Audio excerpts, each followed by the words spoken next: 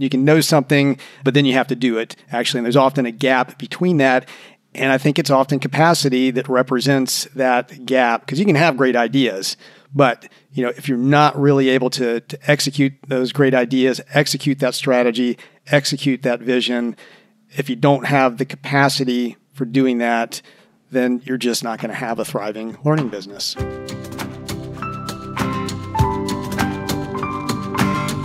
I'm Jeff Cobb. I'm Celisa Steele, and this is the Leading Learning Podcast. Welcome to episode 285, the final episode in our 7-part series on the Learning Business MBA. We've covered a lot of ground in the first 6 episodes in the series. We've talked about strategy, marketing, innovation, continuous evolution. We've talked about diversification of revenue and diversification of the portfolio of your offerings. We've talked about the role of learning technology. We've talked about COVID-driven pivots, financial modeling, and more. And all of those topics are good and practical areas of study for our mythical Learning Business MBA, and they're of real-world importance to learning businesses. And we have largely talked about topics, skills and knowledge and behavior needed for a learning business to survive and thrive. Knowing those topics, the needed skills and knowledge is important. But the other key part is, of course, finding those skills and knowledge. So we want to focus this last episode in the series on capacity, which includes the people, the human resources a learning business needs. Staffing and human resources have come up some along the way. Jeff, I know you and Stephen Schragus talked about hiring. I talked with Mary Byers about her personal learning roadmap and using that with staff to focus their ongoing development. And Jim Upsitnik talked about involving the full team and understanding client needs and wants and not relying on product managers to translate and filter customer input for developers. So we have touched on human resources some, but we want to dig more deeply into capacity in this last episode of the series. So first, we'll talk about why we're using the term capacity and what we mean by it. I know on my mind, it's basically that ability to execute. When you've got that strategy, when you've got that vision, you've got to have the knowledge and the skills, the attitudes, the behaviors, the culture to be able to actually execute. And it's a focus that is really important in the context of our learning business maturity model, which we talk about often here on the show. And there's a question we pose as part of that model, as part of assessing maturity using that model. And the question is, does the organization, the learning business, have sufficient capacity in terms of human resources and technology to pursue the vision and strategy effectively? And we talk about, in stage 4 of the maturity model, this is the innovative, the most mature stage a learning business can be in. There we say that the learning business has the necessary resources, and those are both human and technological, to address current needs, as well as resources to support ongoing innovation and growth. And processes are well defined, and they're continuously evaluated and improved.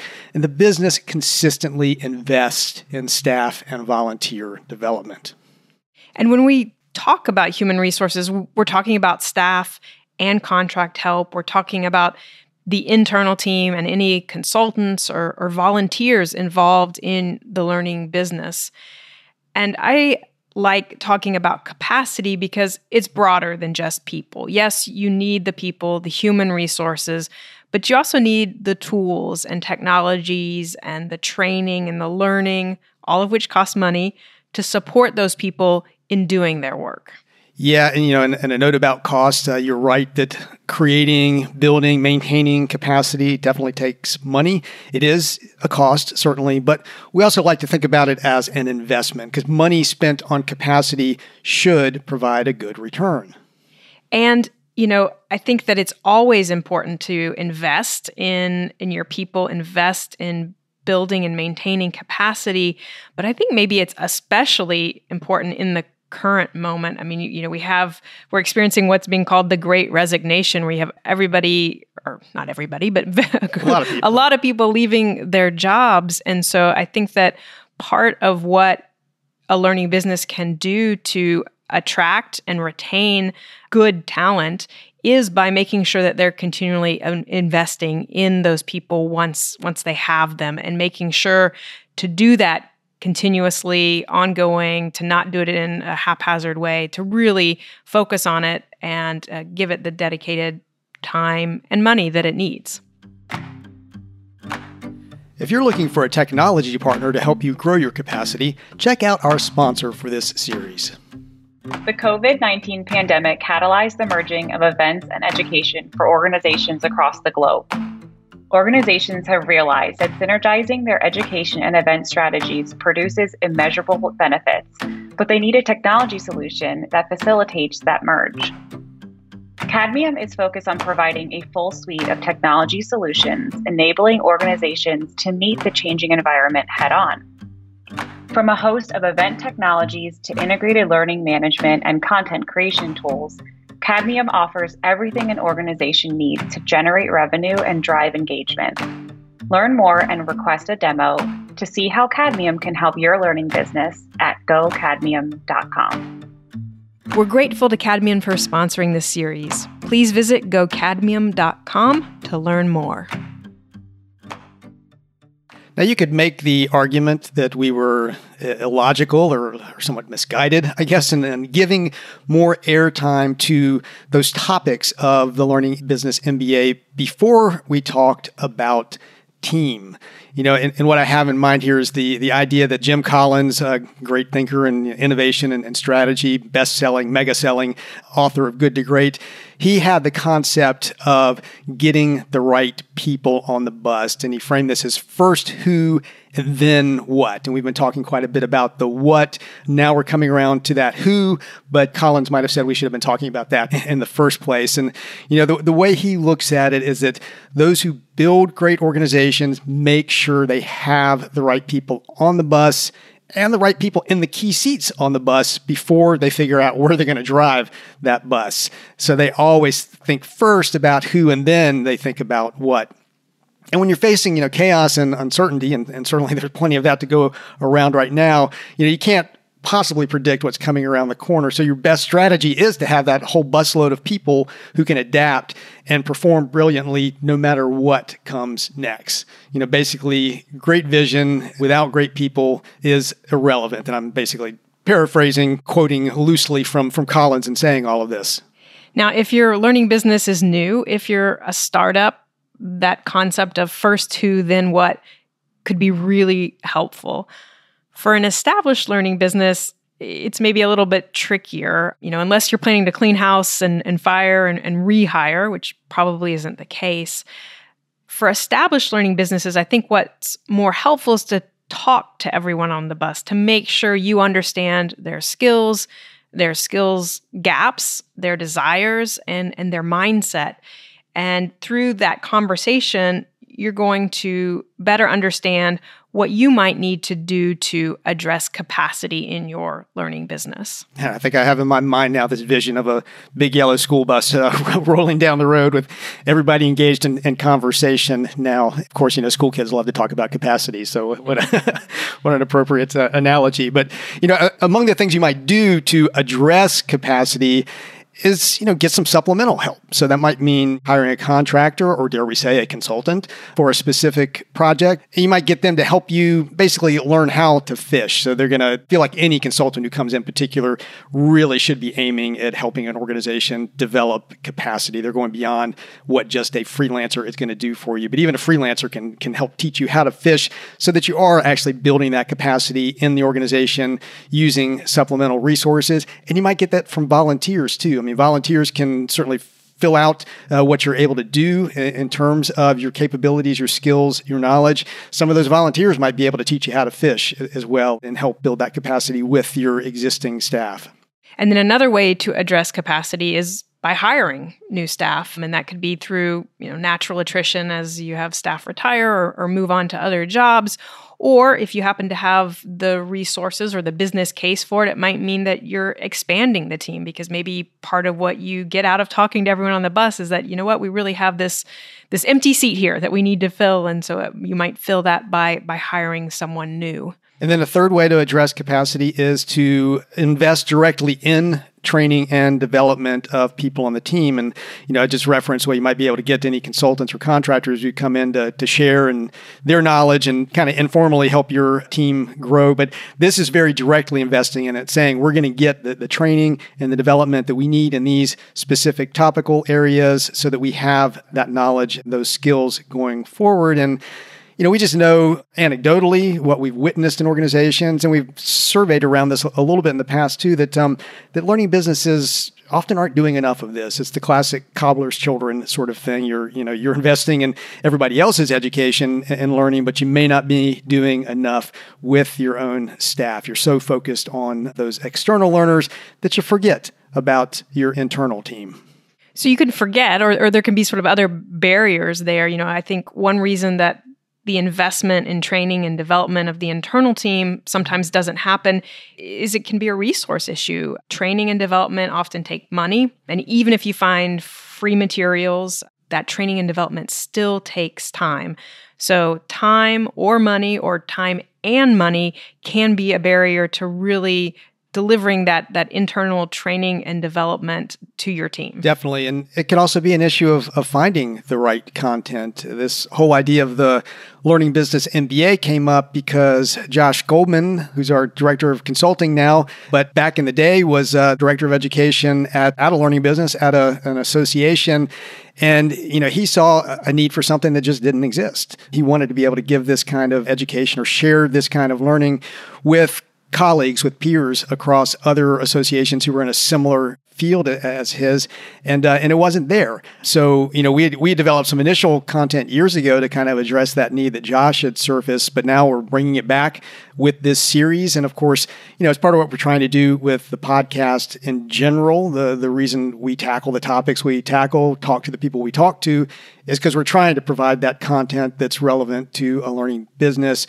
We do that through the podcast. We do that through posts on the leading learning site. In fact, if you go to the site, you'll see on the homepage, if you scroll down, there's the informal learning business curriculum, where we basically kind of put together different episodes of the podcast and other resources and categorize them really according to the maturity model so that you can go through them individually, or even better, and we always encourage this, do it as a team. Get a study group together within your organization and use that content that is out there. But, like we said, oftentimes the content isn't out there for the very specific things that you might need for your particular learning business. And that can obviously be a barrier to the types of internal training and development we're talking about happening. And then a third barrier is culture. In order to make sure that you're investing in developing your team, it comes down to having a learning culture.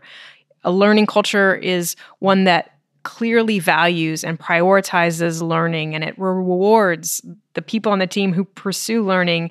And then because of that learning that's happening, that means the organization is able to change and adapt and evolve as circumstances change and as circumstances perhaps dictate some change. I think learning culture is an asset in any organization, but for a learning business, it's just that much more relevant. It's about walking the walk along with talking the talk. Yeah, and for learning businesses, the culture is not confined to that single organization, but it extends out into the broader community, field, or industry that the learning business serves. Because really you're trying to raise capacity, not just in your learning business, but across that field, industry, that community that you're serving. And as a prerequisite to supporting the broader culture, the business obviously should have that strong internal learning culture, both because it produces those returns for the organization, but because it is that model for the broader community, the broader field, the broader industry. You're modeling the desired outcomes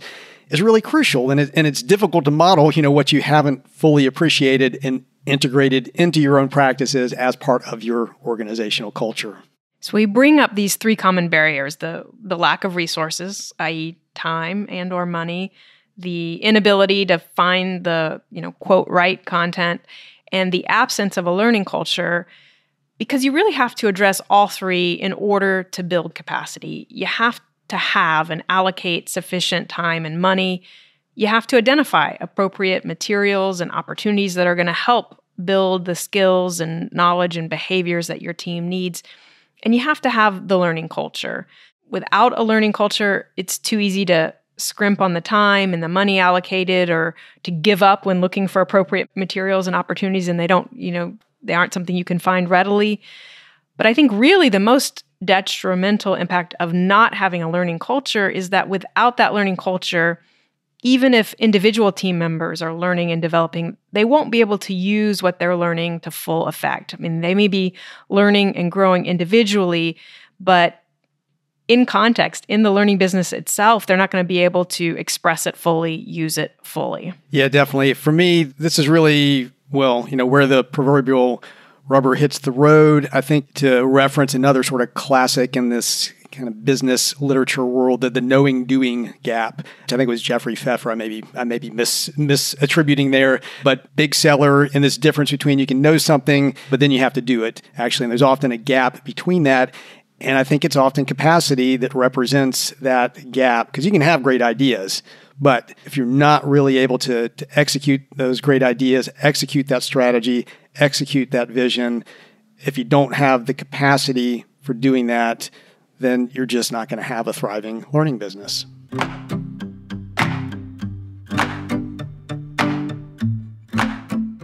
To help you assess your capacity, we suggest creating a simple matrix. So just imagine that you would have knowledge domains as columns, and then you'd have your team members as rows. So in the knowledge domains, you might have areas like strategy, marketing, technology, learning science, finance. Those are all obviously really important areas for a learning business to have some acumen in. Depending on where you are as a learning business, you might want to get more granular or add a different domain. You might add product development, which is an aspect of marketing, but you might want to call it out separately, or you might want to call out data analytics, or be more specific about the kind of technology, skills, and knowledge that you're needed. Software for course development is very different than software that, is going to allow learners to discover courses and launch and track their progress.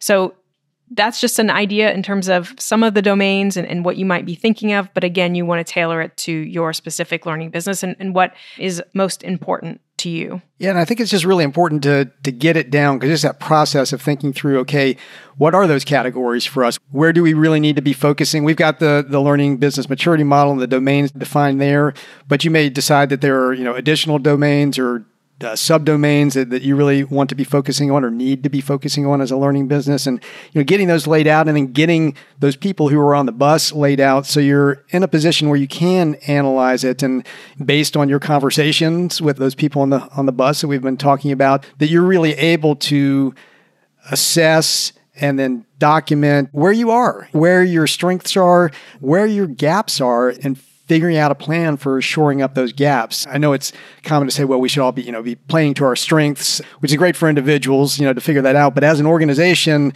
you've got to figure out where those weaknesses, where those gaps are, because something does have to happen with those, whether you're going to train people, whether you're going to hire more people, whether you're going to bring in those outside contractors and consultants.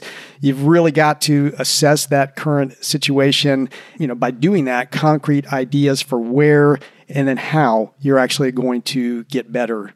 And I think, too, you could add a final row and maybe also a final column if you'd like, where you're putting in some notes. So the notes that would be a final row would be specific to a domain. So if you have strategy as one of your big domains, you might have a note there in terms of, if you're going to have a big organizational strategy refresh that's going to be happening in the next calendar year, you could make note of that and be thinking about that and implications for your team if you're a learning business that operates within a larger organization. A column with notes would then allow you to also make some notes about the individual team members. So, as you're looking across those domains and where a particular team member has some expertise or has a desire to learn more, you could make some notes around what you might be doing to address that. And then once you have this laid out, that matrix can become a tool for internal sharing and peer learning. If, for example, you have someone who's really good at or really interested in learning science, maybe you charge that person with sharing their knowledge with the team through a monthly internal lunch and learn type approach. Or, along those lines, you might make sure that you pick out a resource. It might be an article, a video, a book, a podcast episode, I might suggest, that speaks to, one of those domains, one of those categories that you're focusing on, and then discuss that with the team. And, you might want to rotate through different domains over the course of a few months and then repeat that process. Again, this is embedding it in the culture. It's making it an ongoing thing where everybody knows this is something we're going to do to build our capacity. And we've been very clear in identifying where and how that's going to happen. And we're providing resources to make that happen. Now, the Matrix, as we're describing it, is obviously a very simple tool, but we feel like just putting things down on paper, surfacing them, making them visible so that they can be shared and discussed and learned from, just doing that can be a profoundly powerful step to take in increasing your capacity. Definitely. And that's part of our modus operandi, to pull out my bad Latin here at Leading Learning and at Tagore's is, you do need those simple tools. They're deceptively simple because they do help to surface the really big, the really meaty things that a learning business needs to tackle. And, we do the same sort of thing with the value ramp to help you look at your portfolio. We've done the same sort of thing with the market insight matrix to help you really assess and go deeper in understanding your market. And this is just, another simple tool, certainly not rocket science, to put together a matrix with rows of employees and other resources and columns of areas you're trying to address. But once you do that, like you said, Celisa, that surfaces it makes it visible, it makes it something that can be talked about. It becomes what we've often referred to as a social learning object. You've got something everybody can focus on together and have meaningful conversation around that's going to lead to positive change and that, we feel is going to lead to building capacity.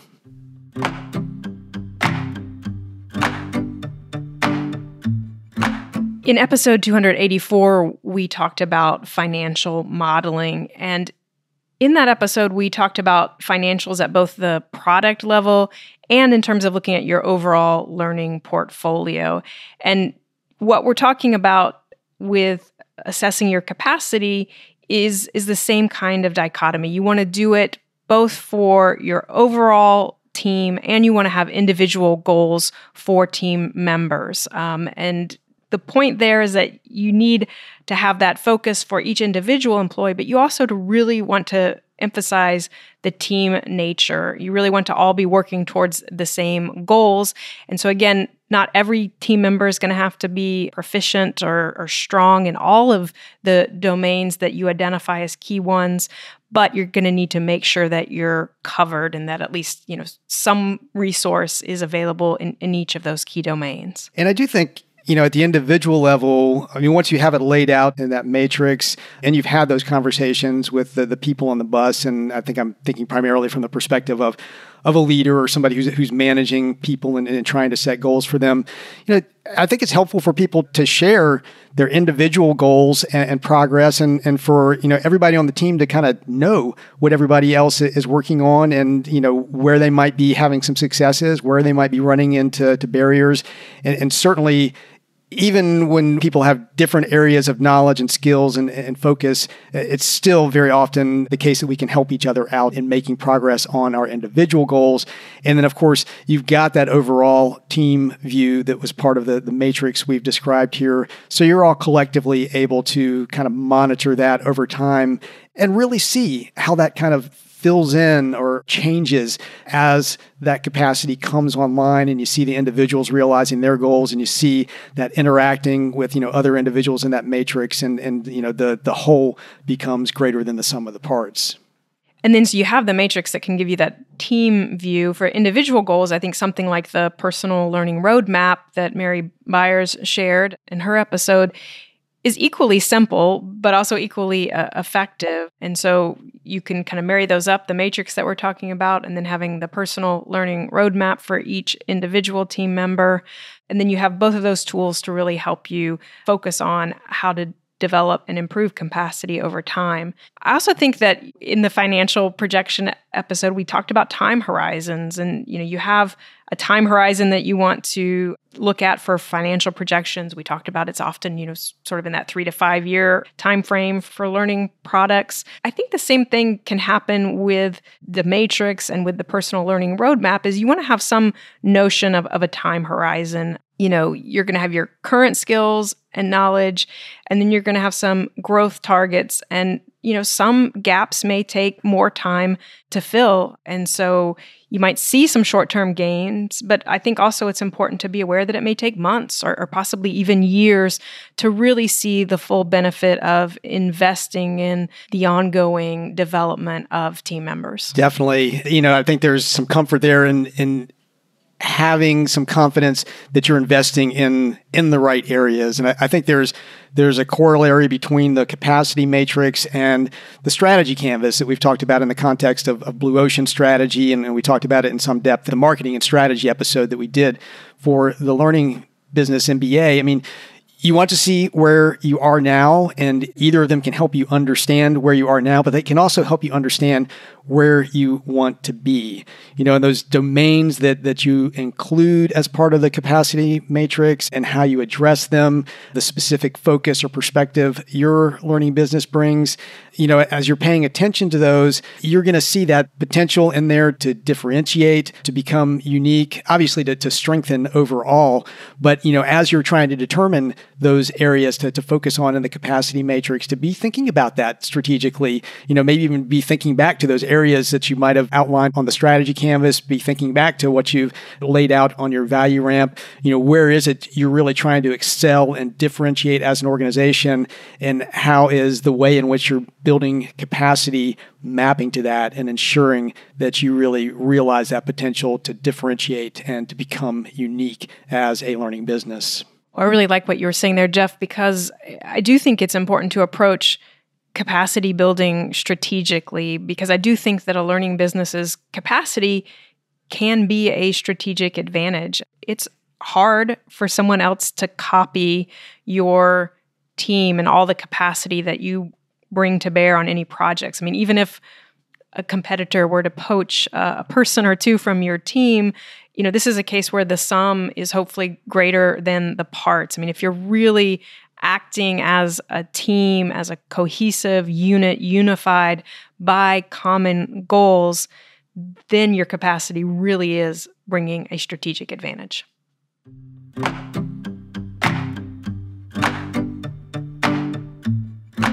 We hope this Learning Business MBA series has given you some ideas and approaches for deepening and broadening the skills and knowledge of your team.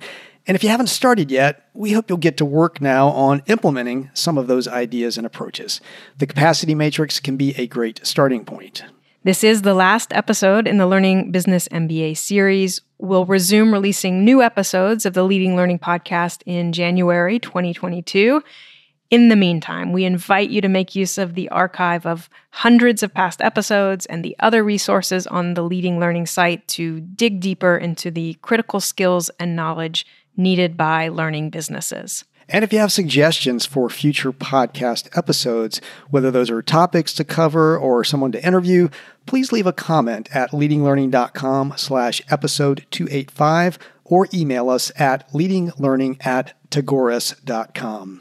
At leadinglearning.com/episode 285, you'll find show notes, additional resources, and options for subscribing to the podcast. To make sure you don't miss it when we resume releasing new episodes, we encourage you to subscribe, and subscribing also helps us get some data on how the podcast is doing. We'd also be grateful if you take a minute to rate us on Apple Podcasts. So Lisa and I personally appreciate it, and those reviews and ratings help the podcast show up when people search for content on leading a learning business. Just go to leadinglearning.com/Apple to leave a review and rating. Lastly, please spread the word about Leading Learning. In the show notes at leadinglearning.com/episode 285, you'll find links to us on Twitter, LinkedIn, and Facebook. Thanks again, and see you next time on the Leading Learning Podcast.